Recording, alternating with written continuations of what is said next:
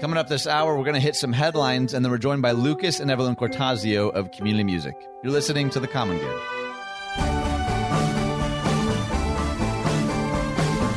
Hey, everyone. Welcome to The Common Good. My name is Ian Simpkins, along with Brian Fromm. We are so glad that you're joining us today. As we've been doing for the last, I don't know how long, couple of months, we've been committing this first segment to not really taking a deep dive into any one topic, but kind of hitting a couple of headlines that came across our news feed or that we thought were worth letting people in on. If, by the way, you think any of these require a deeper dive, you can shoot us a message over the Facebook page, and we would love to do that. Brian, as I've been trying to do a better job of, rather than just getting straight down to brass tacks, how are you doing? You doing okay?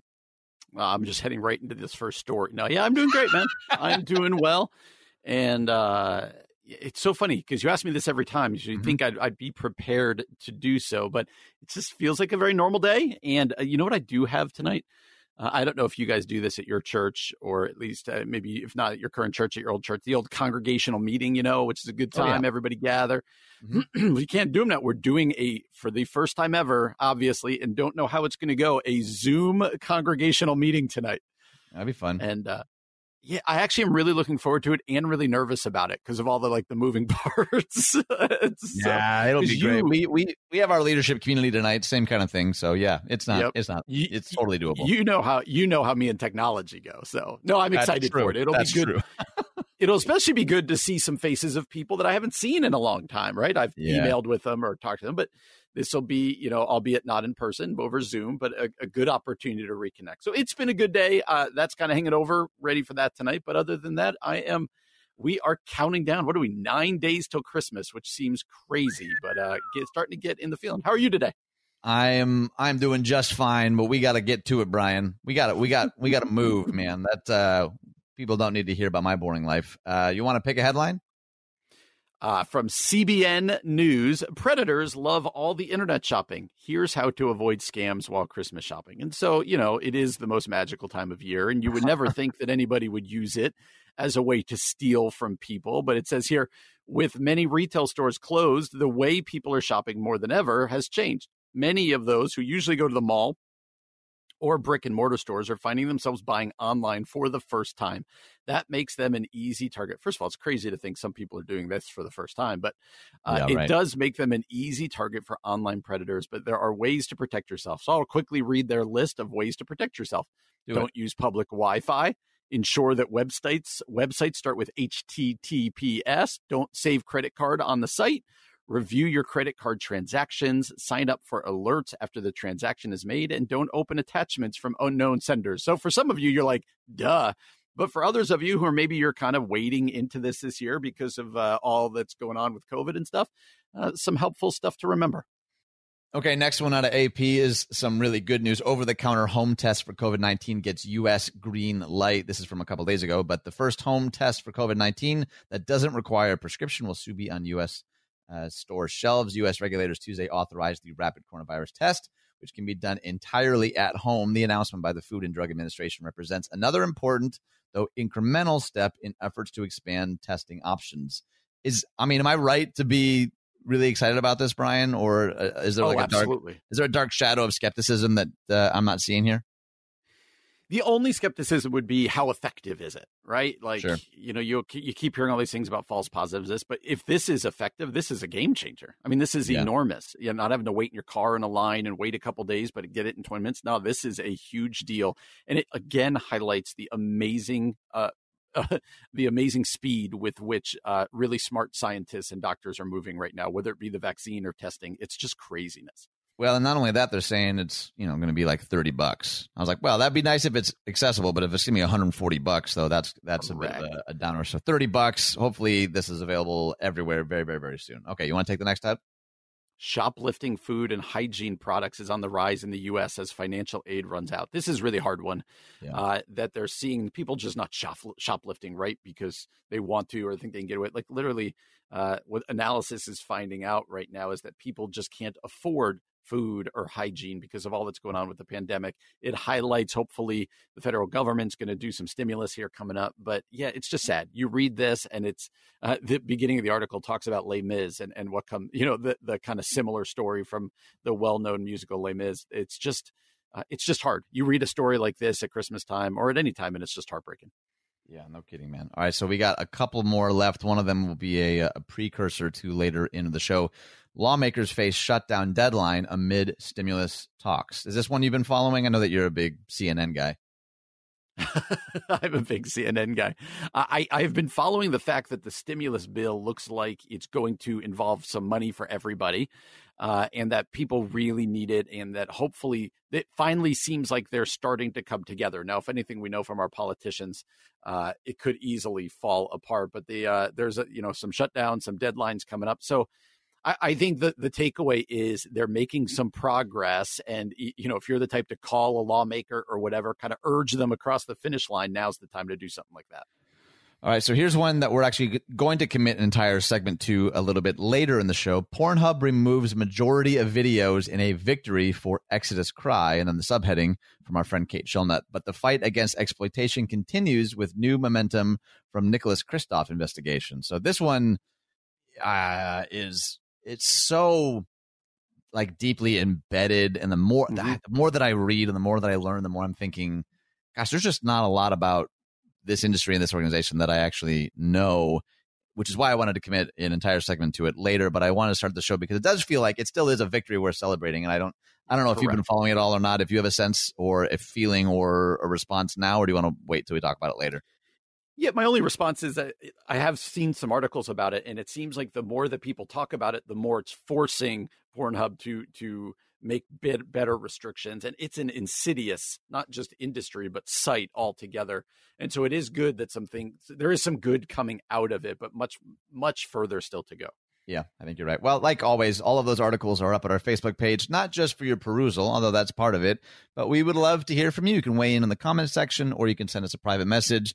Our kind of dream and hope for this show has always been for this to be a community and a place for conversation, even and maybe especially when we disagree. So all of those links and every story we've ever done is up on the Facebook page at Common Good Talk. But coming up next, Lucas and Evelyn Cortazio of Community Music are going to join us for 2 segments here on the Common Good on AM 1160. Hope for your life.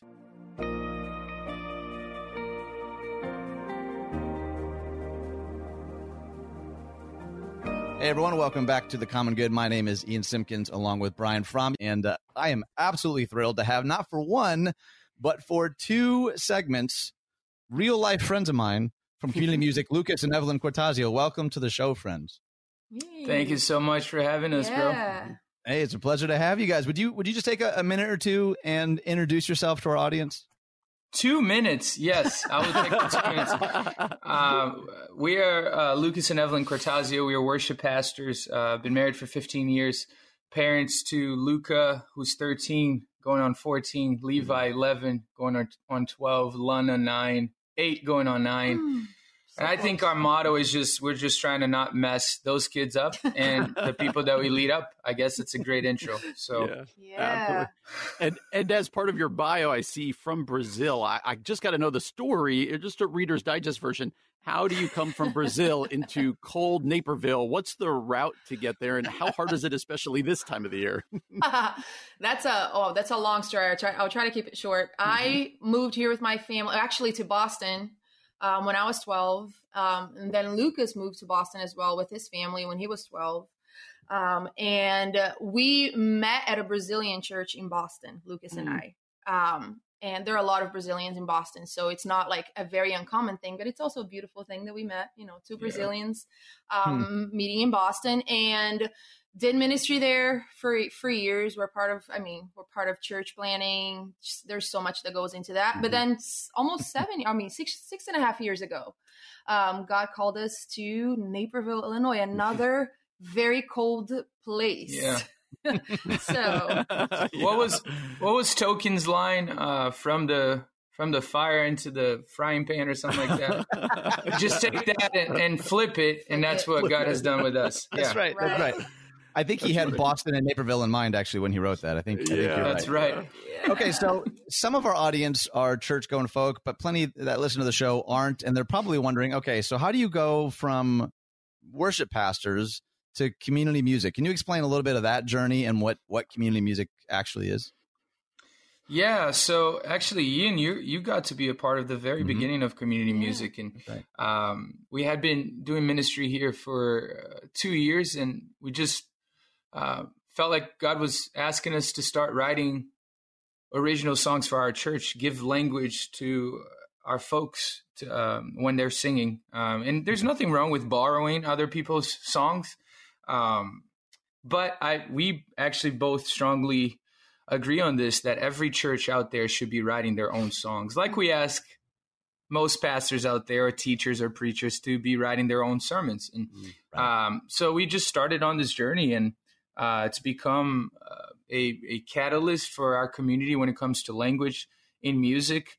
But beyond that, it's really allowed us to create worship culture for our church. And then, for New Thing at large as well. New Thing is the church planning organization that community started about 15 years ago, and it's now it encompasses about 6,000 churches in over 40 countries, which is a ridiculous number.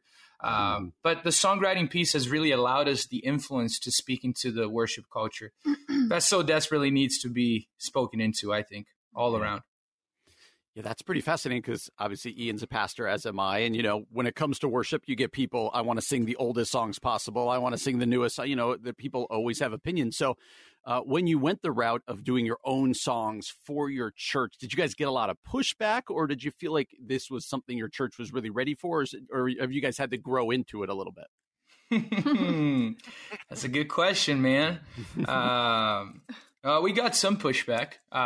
But I'd say 80-20, 80% of the people, whether on staff or at the churches, churchgoers, really 80% of them really supported it and have. And I think we've seen that 80 number grow from 80 to 99%. I haven't heard any pushback in a while now, but early on, whenever you're trying anything new, you're doing anything new, there's always some pushback, relational pushback or whatnot. And those have really taught us to grow, to be grounded, to ask the right questions. Why are we doing this again and again and again? Just to make sure that we are in the center of what God has really called us to do, and not falling in love with, especially when there's success around anything that you do, right? You can quickly fall in love with the traps that the world will present you. And so for us, it's been really paramount that we remain rooted in Christ first and foremost, but also rooted in relationships. Yeah, and I can certainly attest to that too, because it feels like every time we sing a new song at Community, everyone's really eager to ask, is that a community music song? Like, people are preemptively championing the work that community music is doing, because there feels like a collective sense of like ownership. Like, oh man, this is for us, but for the global church. And we've talked a good deal off air, obviously, about worship culture and maybe the current state of worship culture and maybe where we see it going. I'd love to hear more of your heart there. Kind of, what do you see the culture as right now, maybe even especially in a pandemic? And what do you think is really kind of the future of worship culture? Ooh, future of worship culture. I think this year has taught all of us a lot about worship. I know that for many worship, like even worship leaders and worship pastors, it has caused us to really focus, especially if you've gone online and you're not on the stage and you're not, leading on a stage, that I think it can take you to a place of a bit of an identity crisis, and that's okay. And I feel that God, the beauty and the gift of this year and this season that we've been through has really taught us a lot about the audience of one and what that really is about. So culture, worship culture is really worshiping God all the time. I mean, we've talked about this with every breath. It's a lifestyle. It's everything that we do. So I really feel it's almost kind of like a reset that we've been in, kind of just like a reset, a realignment in sorts. And that's what I mean. That's our hope, right? For the future. It's that the worship culture is a every breath and not only singing on Sundays culture. Right. Brian, you even said it when you speak the word worship out loud in a church setting, people go to music right away. If you had done this 2,000 years ago, people would have gone to animal sacrifice. And we fall into those little traps as well. So when we say building worship culture, it actually has nothing to do with music. Music is a tool for us. It's a means to an end for sure. But it's really getting folks to understand that the only choice perhaps in worship, and we can talk about this going forward for more than the time that we have right now, but off air. But the only choice I think we have in worship, it's not, where do we worship or how do we worship, but really who or what, who are we worshiping right now? I don't think we have a choice in worshiping. I think we're always worshiping something. The question is who or what, at least for us. Yeah. That's good. And Lucas, Evelyn did a really good job there, I thought, talking about what it's been like to be a worship leader during a pandemic and how that is. I'm just curious, how's it been for you, Lucas? It's been the best time of my life. It's been phenomenal. I mean, we've had its ups and downs, but really we haven't felt this close to the Father in a very long time, man. And I think it's hard to say this out loud, and I've had to say it out loud quite a few times. But this pandemic, obviously, and so I'll preface it with this: obviously, people are losing their lives, their livelihoods, their jobs, their companies that they've worked so hard for. Their identity is is being attacked right now in so many different ways. But it's really been a gift to Evelyn and I and the kids in so many ways. It's been great. Awesome. Yeah. I want to talk a little bit about the song Make Room. My guess is actually that there's a number of people listening right now who are familiar with that song, who have heard it sung at this point now by multiple people. And not to put you guys on the spot, I know that it just passed like 1 million streams on Spotify. I'd love for you to talk a little bit about really two questions. One, what's kind of the story and history behind Make Room? And what is it like watching a song like that, like catch fire and capture the hearts of people, not just here in America, but around the world? Wow. Yeah, it's crazy. I'll talk a little bit about how the song was birthed. Okay. And we can kind of expound on that. But we wrote the song 2.5 years ago in Nashville with a couple of friends of ours, Josh Farrow and Becca Williams. And this song really, it kind of changed how we went into co-writing for Lucas and I. We went into it just to really experience God. And it was just an encounter with the Holy Spirit, that whole session. A friend of ours who was in that session, she wasn't writing, but she was just in Nashville at the time, and we invited her to be a part. She was actually healed in the room as we were writing the song. And it was just really about, so when we talk about the song and the way that it's traveling, and God is just got opening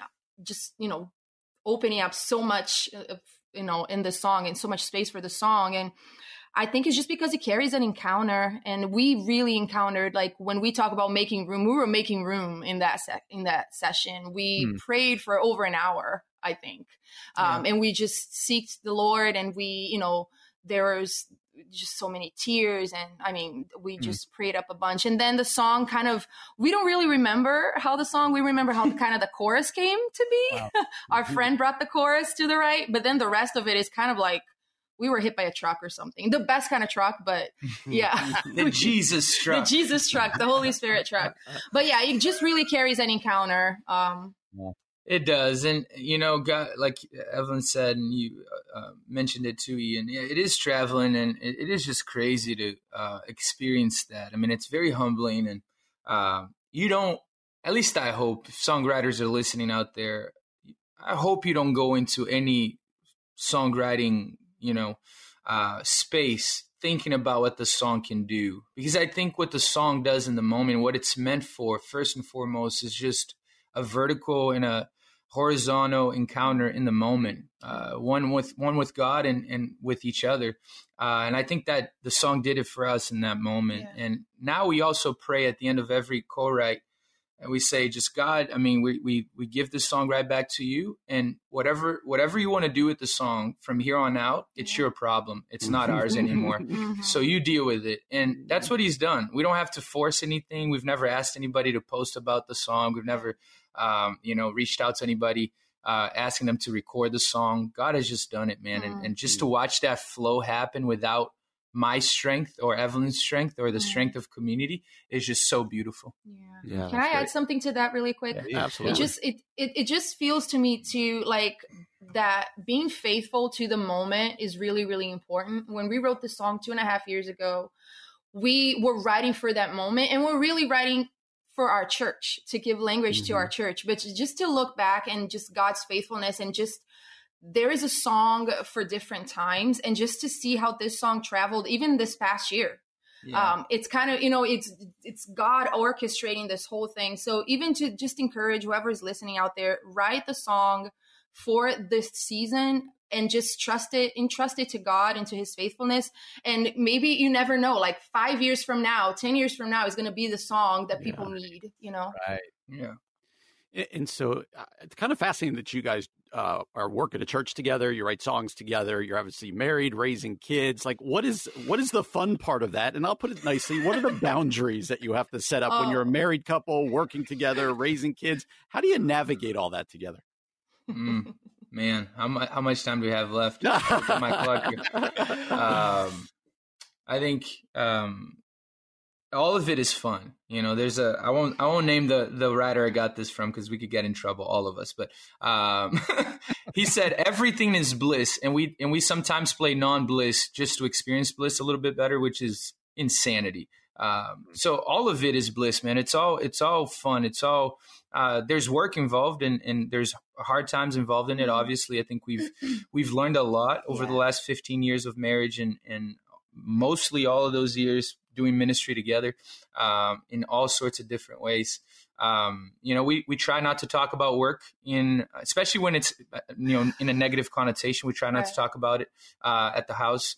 I try not to share information that she doesn't need about work that is negative. She tries the same thing with me. If I don't need to know, I don't need to know. If she doesn't need to know, she doesn't need to know. So we try to build those boundaries in it. And then there's relational boundaries. I think I said this to Ian before we hired him. Actually, we were having dinner and I said, man, like our circles keep growing smaller and smaller.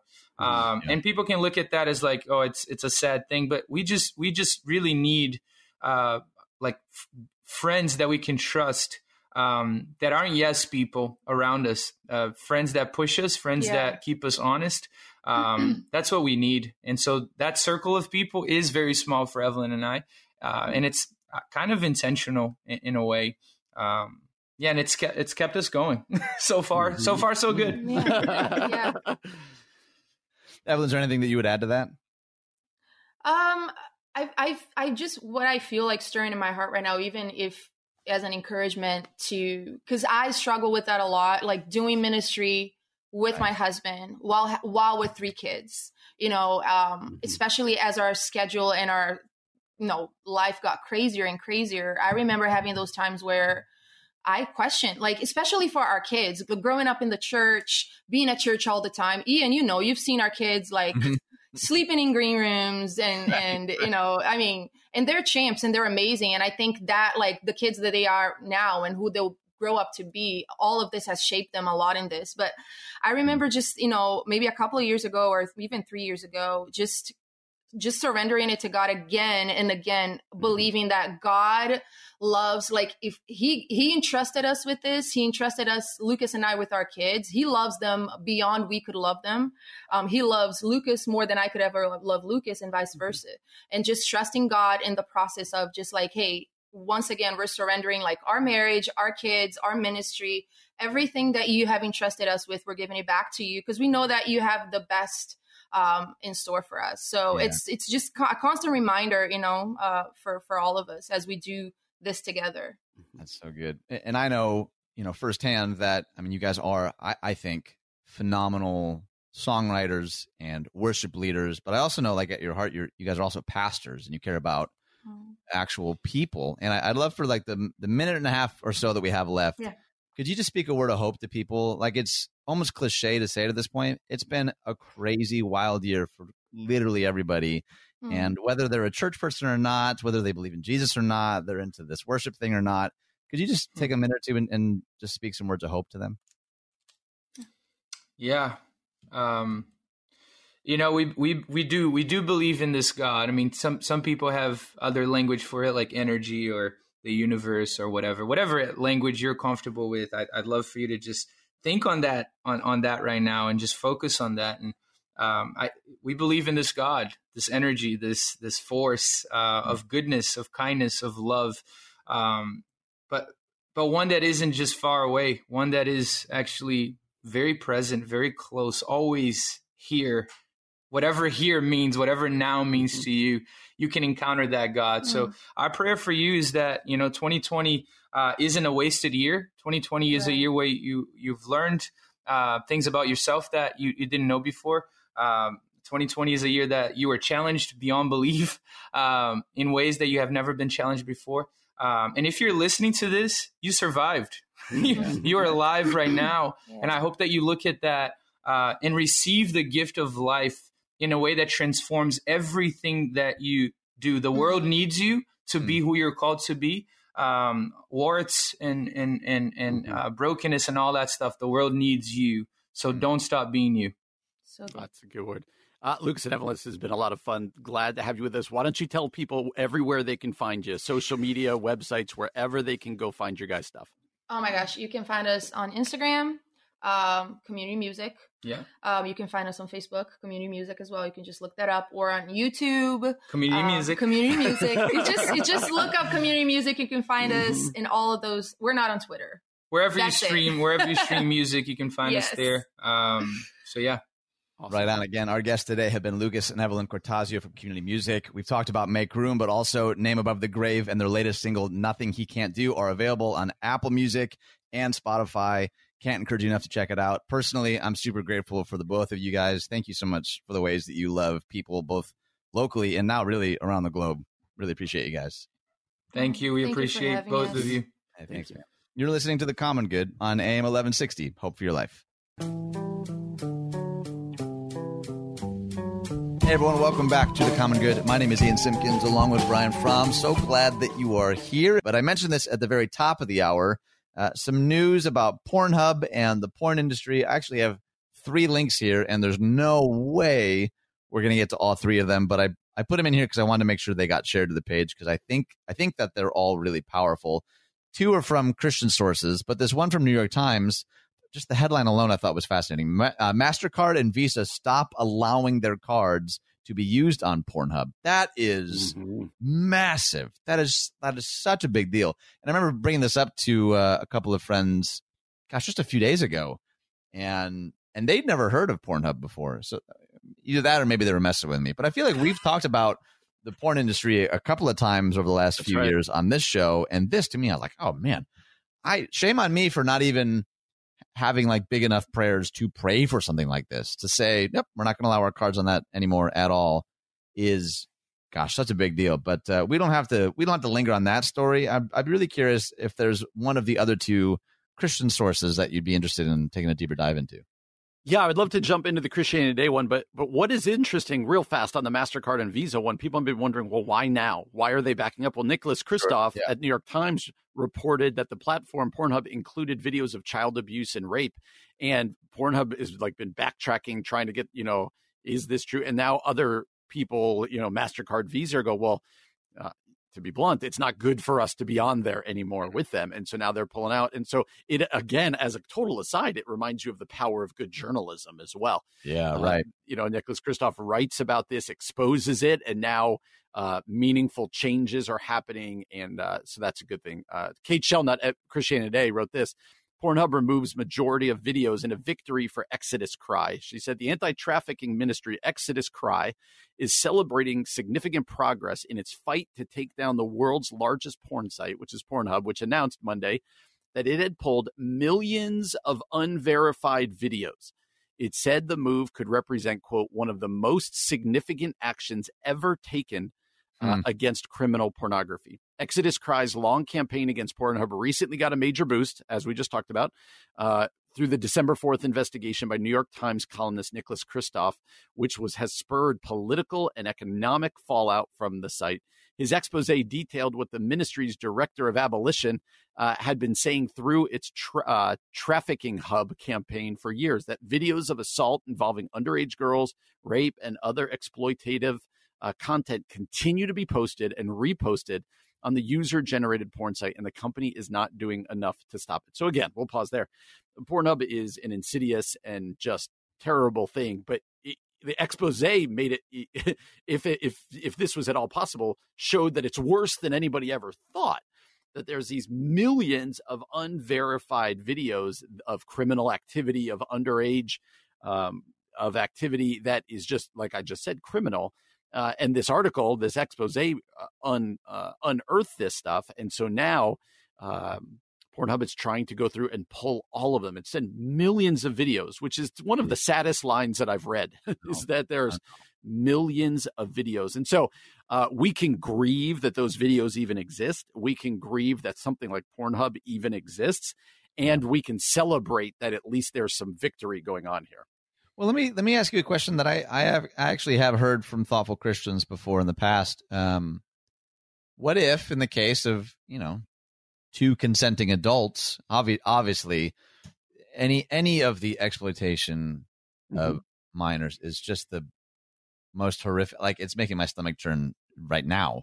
But do you think, Pastor Brian, that there is any case to be made for consenting adults to earn a living and consenting married folks to, I don't know, consume media like that within the confines of marriage or whatever? Like, is there any universe in your mind where that, I mean, I really am kind of putting you on the spot. Sorry. You really are. But like all of those things in place, is there any universe you think, yeah, all right, I could sign off on that? So when you frame it like that, is there any universe? I would say yes.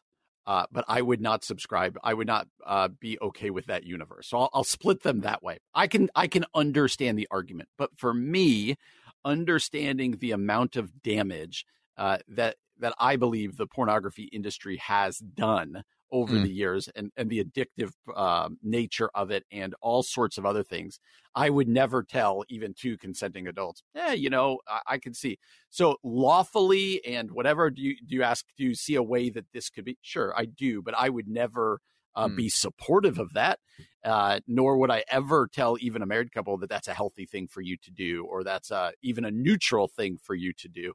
Okay. So that's how I would answer it.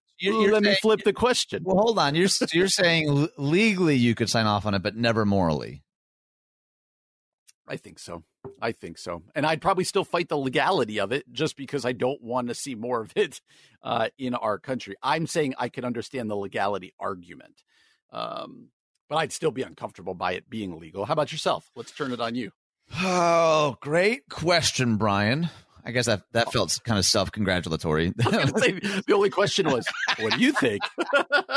Yeah, sorry. I'm realizing now that I've said it.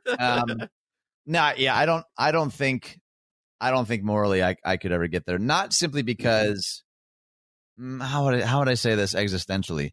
I don't think consent is the only determiner of morality and ethics. Does that make sense?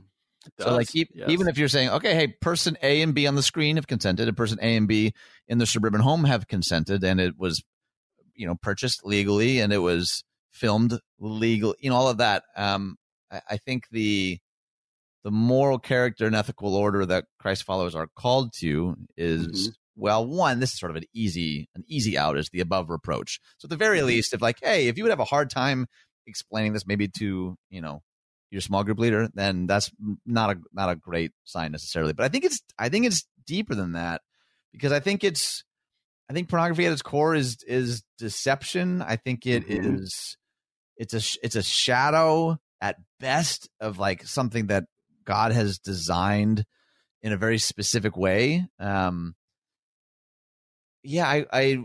should have been more prepared, I guess, for you to turn that on me.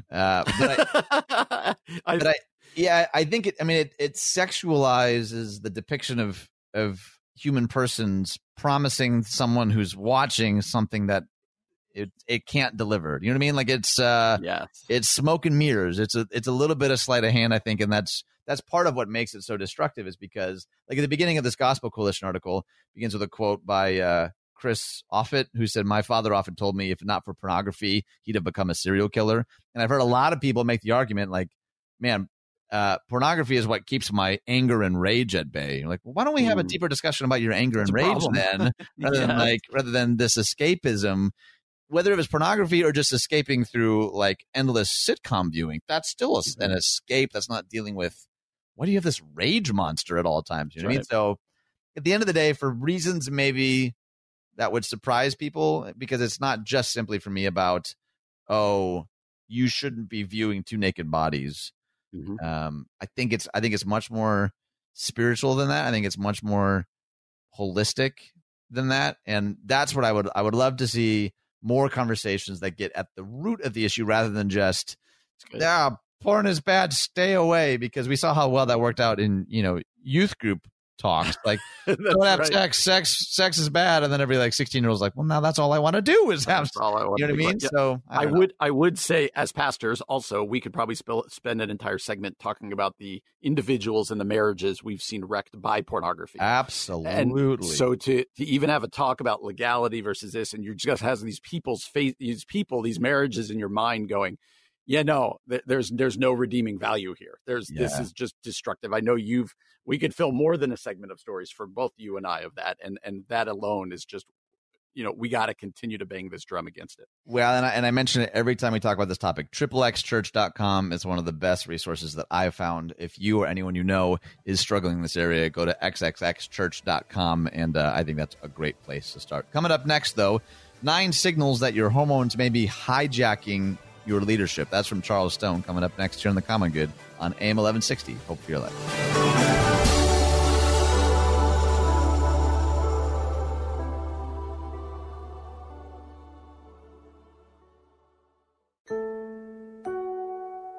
Coming up this hour, we're going to talk about depression, leadership, and Amazon.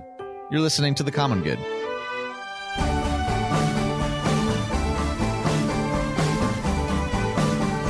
Hey everyone, welcome back to The Common Good. My name is Ian Simpkins, along with Brian Fromm. Brian and I mention it a lot. We're both pastors, so sometimes we maybe gravitate towards articles regarding church or leadership or theology, but I'm always trying to think, more broadly. We know that obviously not everyone who listens is a pastor. So this article here from Church Leaders is kind of written from a pastoral perspective, but I think it has a ton of application and takes a kind of unique angle on this idea around leadership and what maybe hurdles to our leadership may be.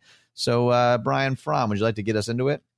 I would. It's called 9 Signals Your Hormones May Be Hijacking Your Leadership. It's written by a man by the name of Charles Stone. Do you ever think he went by Chuck Rock or something like that?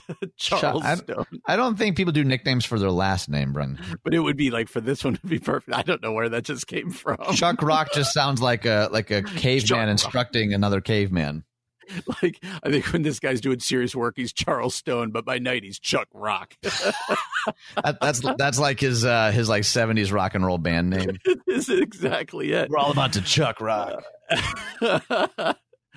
It's his alter ego, Chuck Rock. Anyway, Charles Stone wrote this. God gave us a magnificent creation called the brain. Weighing less than 3 pounds, it wields incredible influence over how well leaders lead. Although we usually call the brain a computer, it's more like a pharmacy that constantly dispenses drugs, hormones, and neurotransmitters into our bodies and brains, which affect our emotions, our thinking, and our leadership. A new field called neuroleadership, parenthetically Ian's dream, is helping leaders understand how brain function relates to leadership. It's a burgeoning field pastors and leaders should pay attention to. He talks about his most recent book, Brain Savvy Leaders, The Science of Significant Ministry, intersects brain science and biblical principles on leadership. Oh, I got to ask you, have you ever heard of this intersection, this study specifically about brain science with biblical principles of you have? Oh, my goodness. Yes, sir. Eat, sleep, dream it. I'm not sure if you're joking or not, because, you are the brain science guy. So okay. He goes on to write, brain researchers have discovered that sustained high levels of hormones such as cortisol and adrenaline affect our ability to think clearly, creatively, and decisively, thus diminishing our ability to lead most effectively. And how do sustained high levels of these hormones get into our system? They get there from chronic anxiety when we face long-term stress. It's akin to a car accelerator getting stuck and revving at high RPMs for a long period of time. If it continues, the engine will wear out prematurely. In the same way, when leaders and pastors stay stressed 24/7, their anxiety and thus their hormones get stuck at a high level, which dramatically reduces their ability to lead. So he's going to give us an assessment here, but that's really is fascinating. I didn't see that that's where this article was going, that when he talks about your hormones and your inability to your ability to lead being tied back to not just your hormones, but being tied back to anxiety and 24/7 stress. And the reason that that's a big deal is I think a lot of us pastors or anybody who leads feels pretty stressed out and a lot of the time and pretty anxious. And sometimes we wear that as a badge of honor. Like, I got so much to be stressed out about. And this article, and it's saying this new kind of not way of thinking, but this new research is saying, hey, not only is anxiety bad for you, it just makes you a bad leader. It makes you a worse leader. And I didn't know that. I didn't know that at all. Well, and I think not only do we wear it as a badge, it's almost the caricature of leadership in TVs and movies. The person's not always, they're often pretty anxious, pretty aggressive, pretty short-tempered. Like that's almost become, if you ask any random American, hey, depict a leader, a boss, my guess is 80% would, outline something that they've mentioned in this article already. Maybe not anxious, but certainly the symptoms of anxiety. And so I thought this assessment was helpful, and then we'll take a deeper dive. It says, take this simple assessment to discover how many chronic anxiety markers are currently in your life. Number 1, I react and act impulsively when people disagree with me. Uh-oh. Number 2, it's going to be one of those assessments. Yeah, geez Louise. Number 2, I assume the worst and connect dots where there are none. Oh, I knew they were going to do that one. Number 3, I easily get defensive. No, I don't. No, I don't. We both did. Yep. Number 4, I don't seem to be as creative as I once was. Number 5, I often find myself in a mental and emotional fog. Ooh, that's a good word. Number 6, I lose perspective easily. Number 7, I don't listen well to others, not because I don't want to, but because my mind wanders and I can't focus. Number 8, I find it difficult to concentrate. And number 9, I find that others often mirror my defensiveness and reactivity. How many markers did you find? If more than 2, your hormone accelerator is probably stuck and you aren't leading at your best. Okay, so were you expecting that number to be 2, Brian? No. They're like, if you have 7 or more, you might be in trouble. They're like, no, if you have 2 on this list, you might need to conduct an assessment. It's really hard because as you read those, honestly, and I think I do worse with anxiety than I used to and stress. But with that said, I don't consider myself to be an overly anxious person. You read those 9, and none of them was I like, yeah, that totally defines me. But every one of them, I'm like, yeah, sometimes. Yeah. Yep. Increasingly. Yeah. Increasingly. Right. So then when it said if it was more than 2, I was like, oh no. Yikes. Yeah. Well, I want to read the 3. He shares 3 simple statements that have helped him with their stress hormones, which, because you've talked a number of times on the show, you're much better at taking vacations than I. Like, those are the types of things that I think people would be surprised to know that you could be both good at vacation taking and rest and still identify with 8 out of 9 of those. You know what I mean? Right. Like so it's not, they're not always part and parcel. And I think these 3 were good. Number 1, divert daily. Take time out to reflect and be still before God every day. Secondly, withdraw weekly. Take a weekly Sabbath. And then 3, abandon annually. Take a vacation every year when you truly disconnect. So I liked, for obvious reasons, because it's, DD, WWAA. But memorable, though. Like every day, that's the thing. I think a lot of people don't divert daily and don't withdraw weekly and then expect their 6.5-day vacation every year to solve all the rest of the issues they've been dealing with the other 51 weeks of the year. And I think that's borderline like the American way, isn't it? It totally is. I will never forget Kelly Brady, the pastor that I first worked under.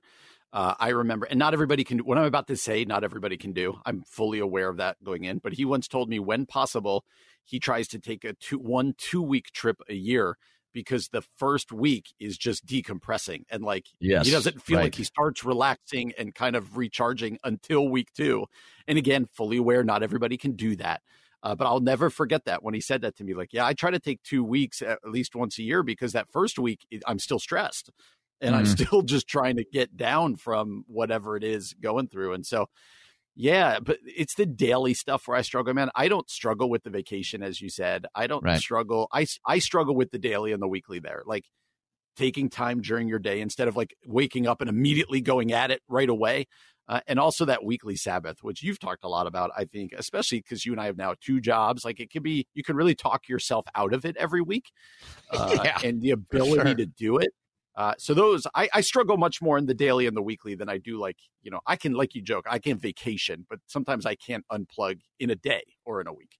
That's a really great point too, that maybe we'll expand on later, because you can talk yourself out of a Sabbath because you still have your computer, you still have your phone, you're still here, you're still at your house. It's the nice thing about a vacation is like, well, I hopped on this plane, or I'm in this new state now. I can't run to the office anymore. There's almost something to like, my geography, well, I guess you could always take your cell phone and your computer with you, which you could still get work done. But there is something about, especially in a pandemic, like, well, technically it's my day off, but like my home office is 3 feet that way. So I can easily just keep on working and there's no, legal recourse if I don't. But either way, I hope that's encouraging or at least helpful in some way, shape, or form, regardless of what capacity, you lead or serve. And that's about our Facebook page. Coming up next, Amazon's new health band is the most invasive tech we've ever tested. That's coming up next year on The Common Good on AM 1160. Hope for your life. Hey, friends, welcome back to The Common Good. My name is Ian Simpkins, along with Brian Fromm. Thanks for joining us today. You know what I haven't done yet is holidays. I don't know why I got stumbled on the word holidays. I was like, I was waiting with bated breath. Like, what haven't you done? Where did my brain go? This first one surprises me, Brian, because yesterday I talked about it being Independence Day for Kazakhstan. Mm-hmm. Today is Independence Day, day 2 for Kazakhstan. For real. I'm anxious to see how many days there's going to be of this holiday. I'm realizing how gypped we are that we only do July 4th. Like, why not do it a whole week? Make it an Independence Week. That's a good idea. It's also Pan American Aviation Day, which makes sense because it's also Wright Brothers Day. So that's pretty exciting. I did see that one, yes.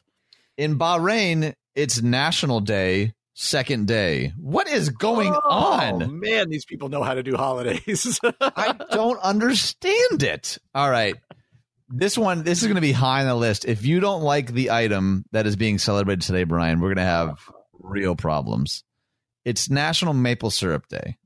Oh, please. I'm not without a Don't heart. say, oh, please. The stuff that you've said on this show that you don't like. That's true. In fact, most of the bananas. Most of the ones I like bananas too, but that's most true. Of the things that you have said that I have said I don't like, if you put maple syrup on them, I will like them.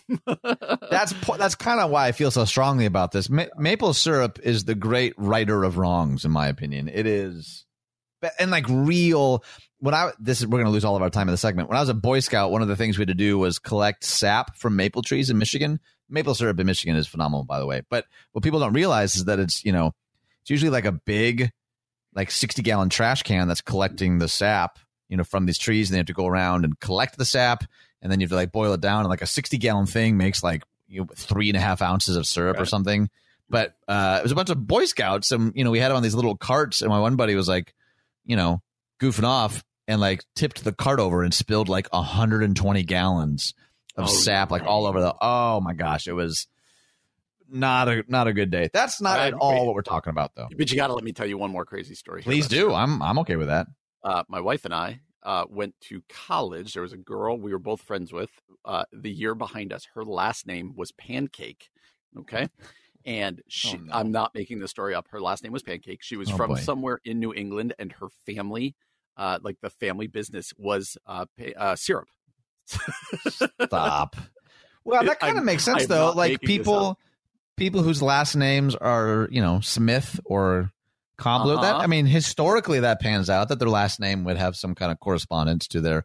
What I'm trying to do really hard right now, Brian, is to in some ways shoehorn what we've been talking about into the article that I want to talk about. And my hope is if I just keep on talking, eventually there will be some kind of bridge, but nothing is popping into my head. So I'm going to jump in. What do you think? Yeah, let's go for it. All right. From Washington Post, Amazon's new health band is the most invasive tech we've ever tested. What's going on here?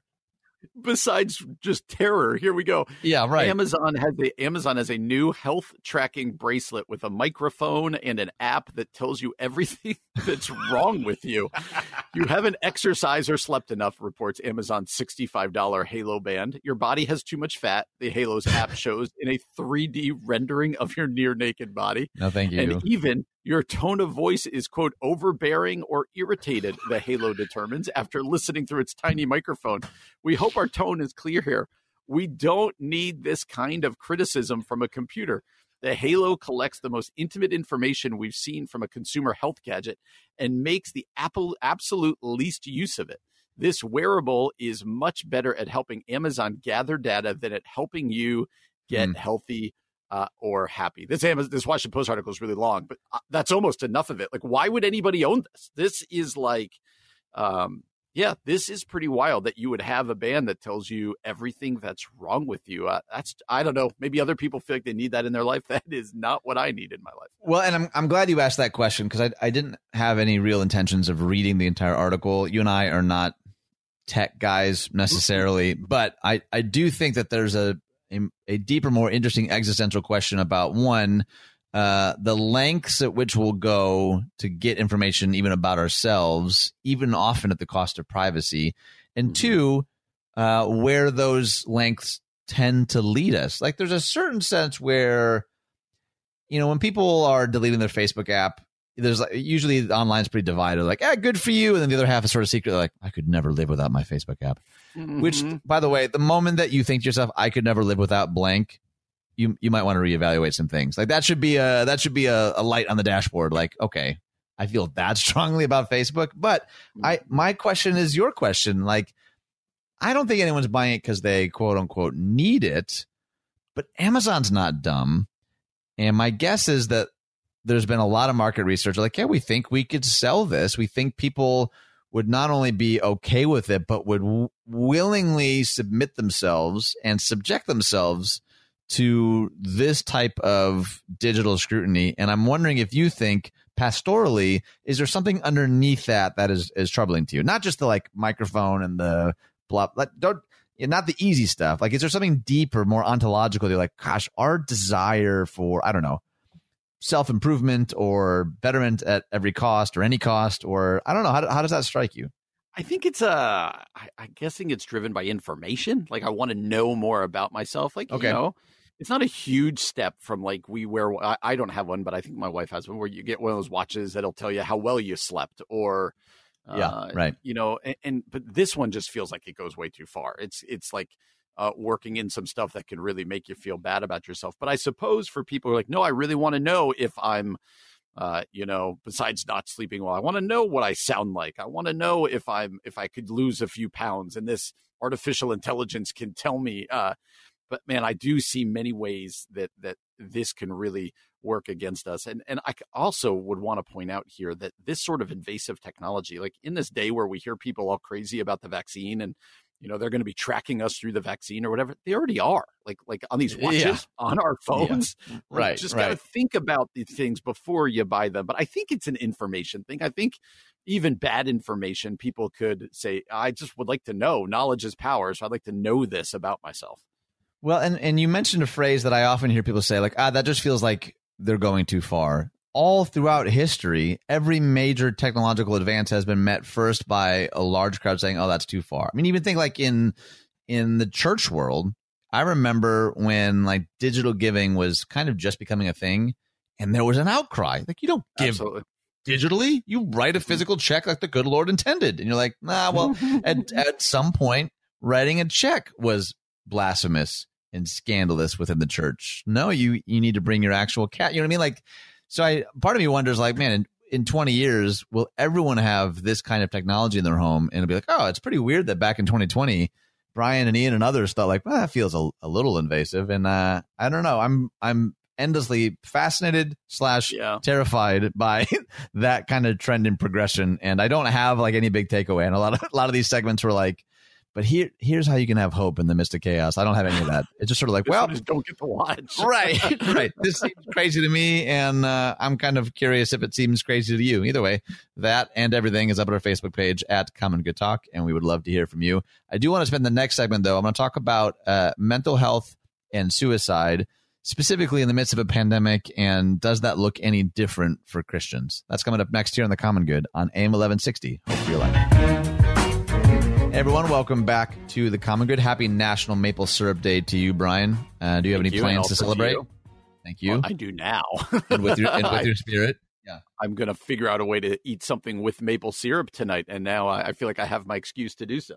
Man, I just remembered, this must have been finals week every semester. Judson University, my beloved alma mater, it was like the night before finals week, would always host this like big pancake waffle bacon dinner in the cafeteria, like after hours. And it was the greatest because it was, again, I grew up in a huge family, so nothing was ever all you could eat. Ever. Like more often than not, it was like, hey, you slept in, the food is gone. Like that's more, so to like just see a sea of like maple syrup and pancakes and waffles and scrambled eggs. And I always thought that was a classy move on their part. Like, hey, things are about to get crazy. So here's our gift to you. I always loved that. When I was at Wheaton, we did something similar, and I'm forgetting now because now I'm old and have been out of Wheaton for like 20 years. But I believe it was during finals week. It was during finals week, and every day of finals week, there'd be like a different theme of like study break. It was like study break, and you'd go to, again, like you said, to the dining hall, and it might be like taco night one night, and then it was ice cream Sunday night, and you're just like, okay, I'm in. So that was good. I love it. All right, so it's a conversation that's come up a number of times on our show. And I found two different articles specifically around suicide, and the other is about mental health and some of the correlations between whether or not people are attending church in person, which I find really interesting, but probably also controversial. Do you have one that you want to dive into first?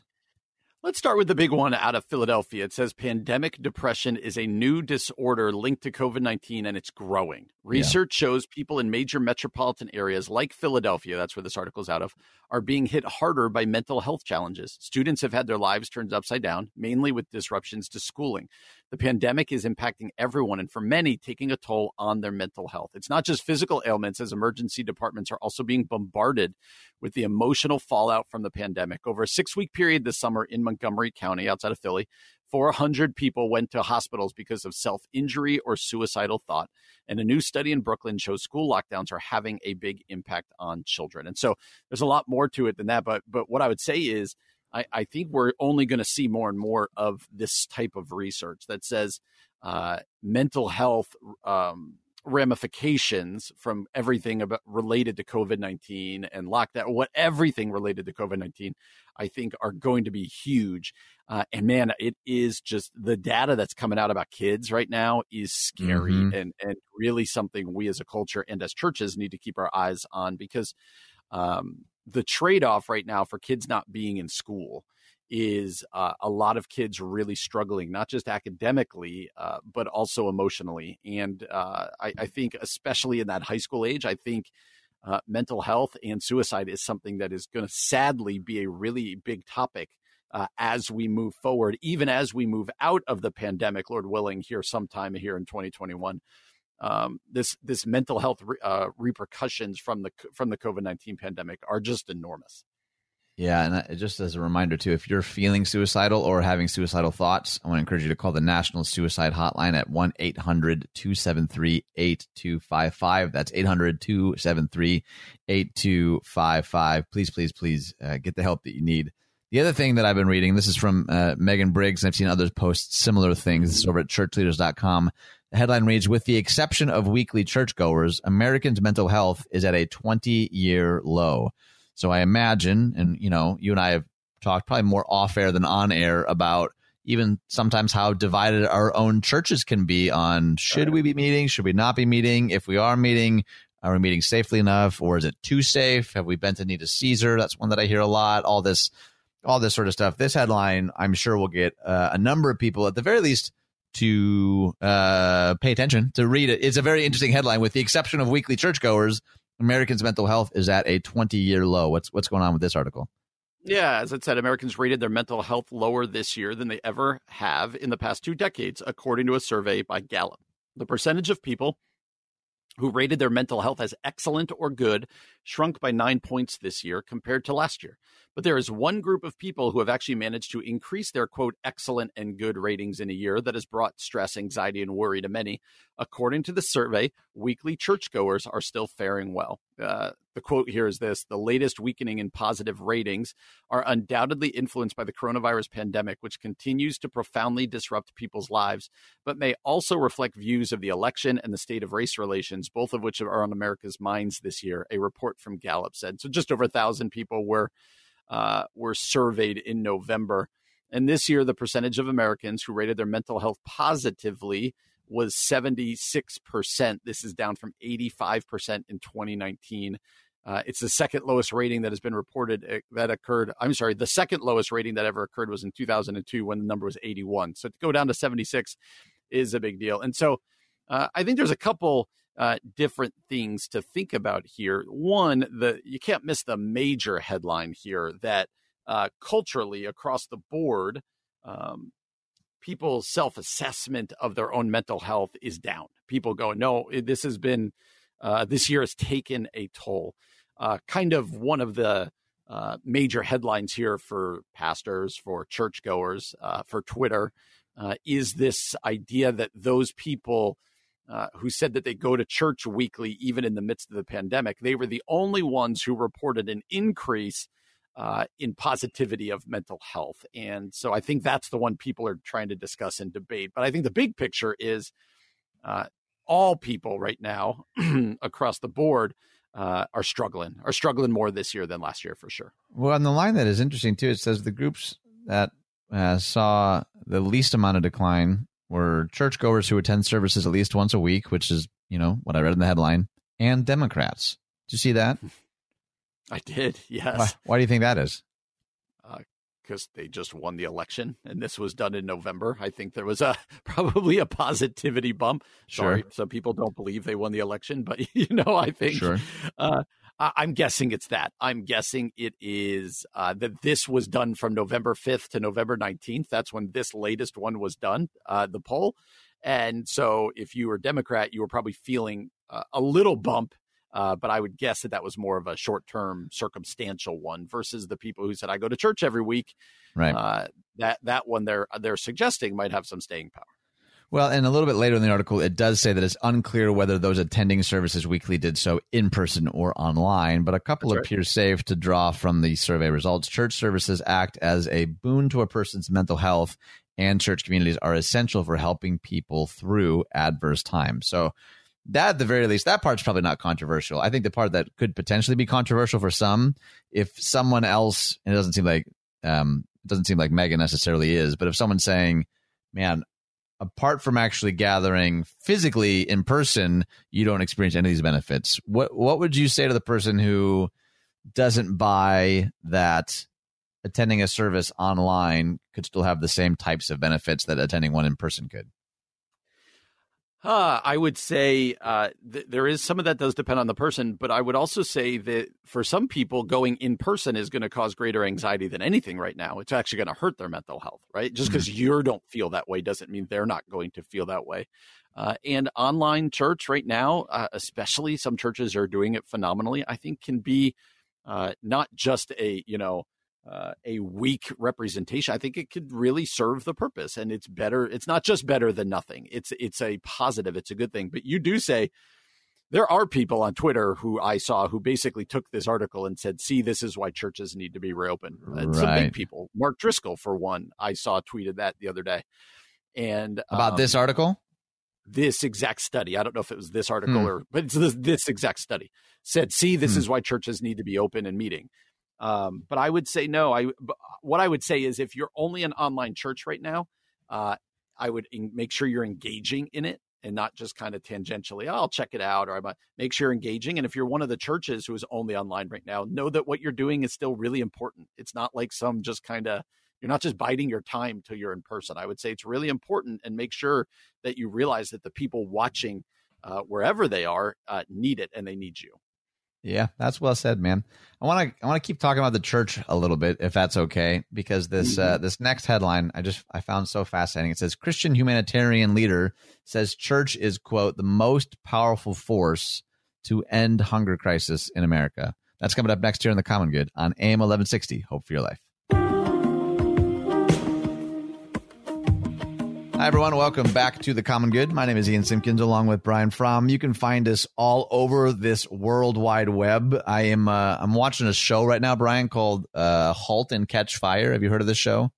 I have not heard of it at all. No. It's pretty interesting, but it takes place kind of pre-internet and kind of the birth of internet. And it's different. A bunch of computer technicians and some of what was happening in the world at that time. It's super interesting even to think about how it wasn't all that long ago. Like if we were to travel back in time 20 years ago and say, we'll be doing radio shows from our basement on computers that fit in a backpack, texting each other from our phones during each, you know what I mean? Like none of that sentence would even make sense to someone maybe 25 years ago, 20 years ago, man. I started my first ministry job at Glen Ellen Bible Church right out of college. That was 20 years ago, wow. 21 years ago. And it was 3 months after I got there that we all got an email address. That's wow. as new as that was. And I had a computer, but it wasn't a laptop. It wasn't like anything you could carry around with you. Right, so you of course. Turned your computer off and went home, and you didn't check your email till you came back. No, it's still even 20 years, I think, is the concept of what we can do with phones and laptops and stuff, I think is mind-boggling to if you could go back in time 20 years.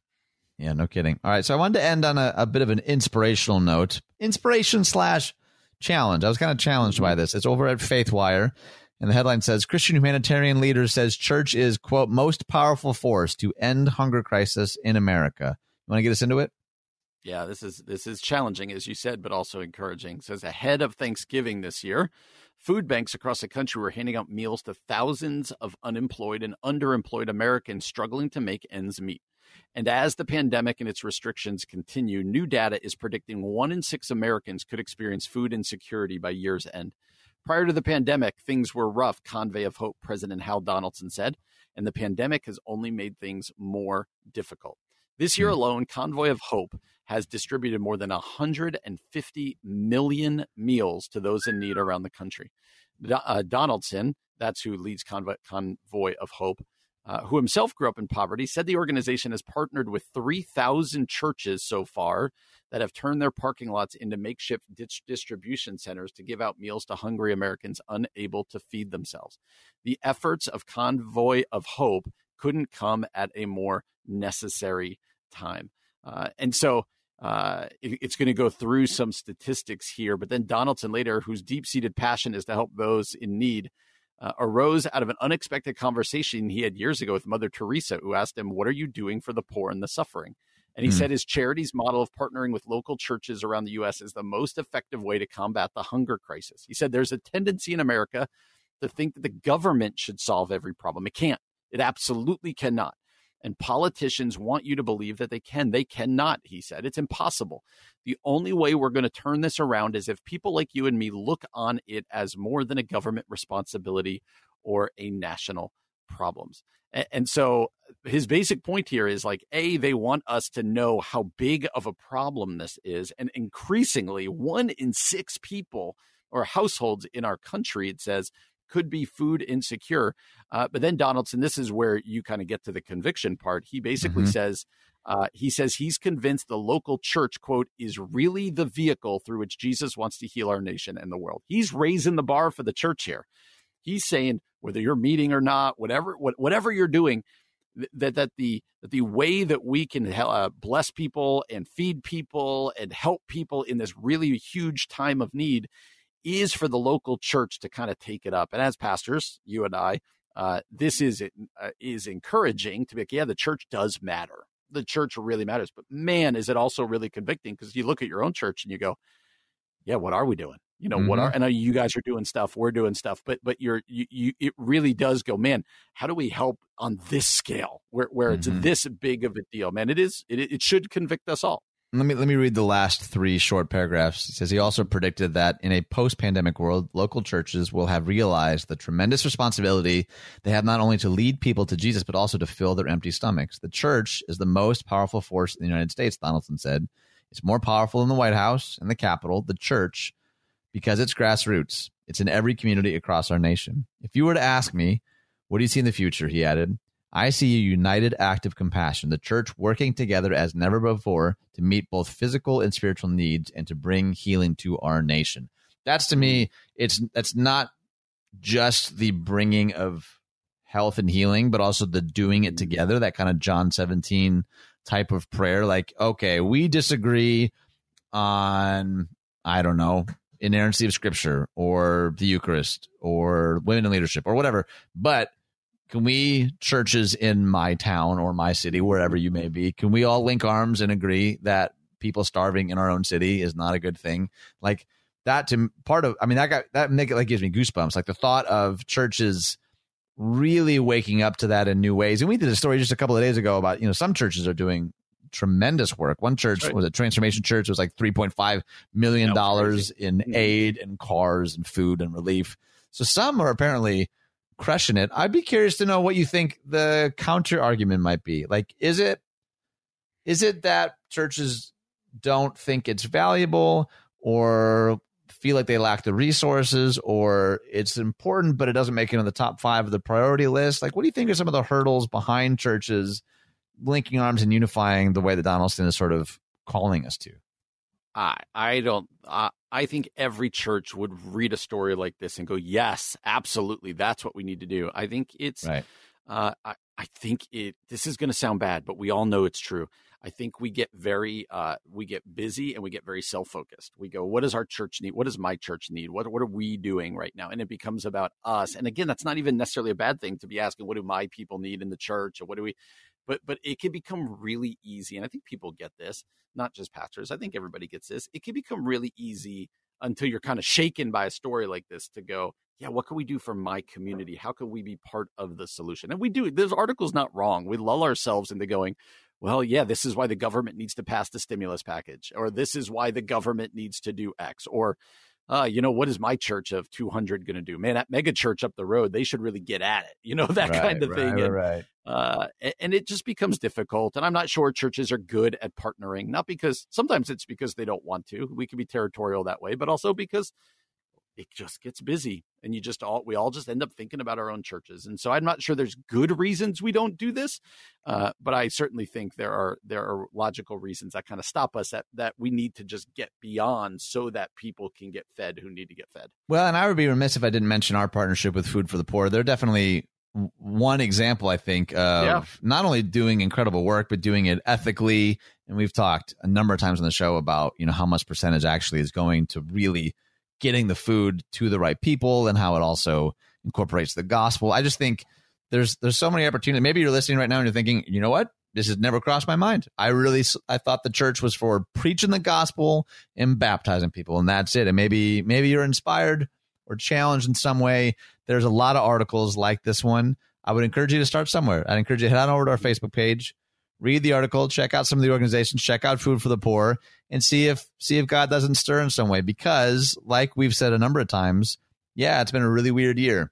And there's a lot of difficult things a lot of us are wearing. And a lot of us are seeing kind of Christmas as the finish line, right? But there's a lot of people, though, December 26th, are still going to be hungry and still in need of some kind of help, some kind of aid. And I think he's right. I think the Big C Church is the hope of the world. I think we're God's plan A, and there is no plan B. So whatever that looks like, I want to end hopefully with just a dash of conviction and maybe a greater helping of hope, because I just think we have an incredible opportunity ahead of us, but the work is not done yet. So let's go. Let's get to work. But like always, that's up at our Facebook page, and we would love to hear from you.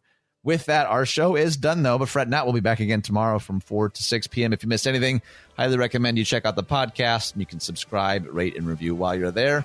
For Brian Fromm, my name is Ian Simpkins, and you've been listening to The Common Good on AM 1160. Hope for your life.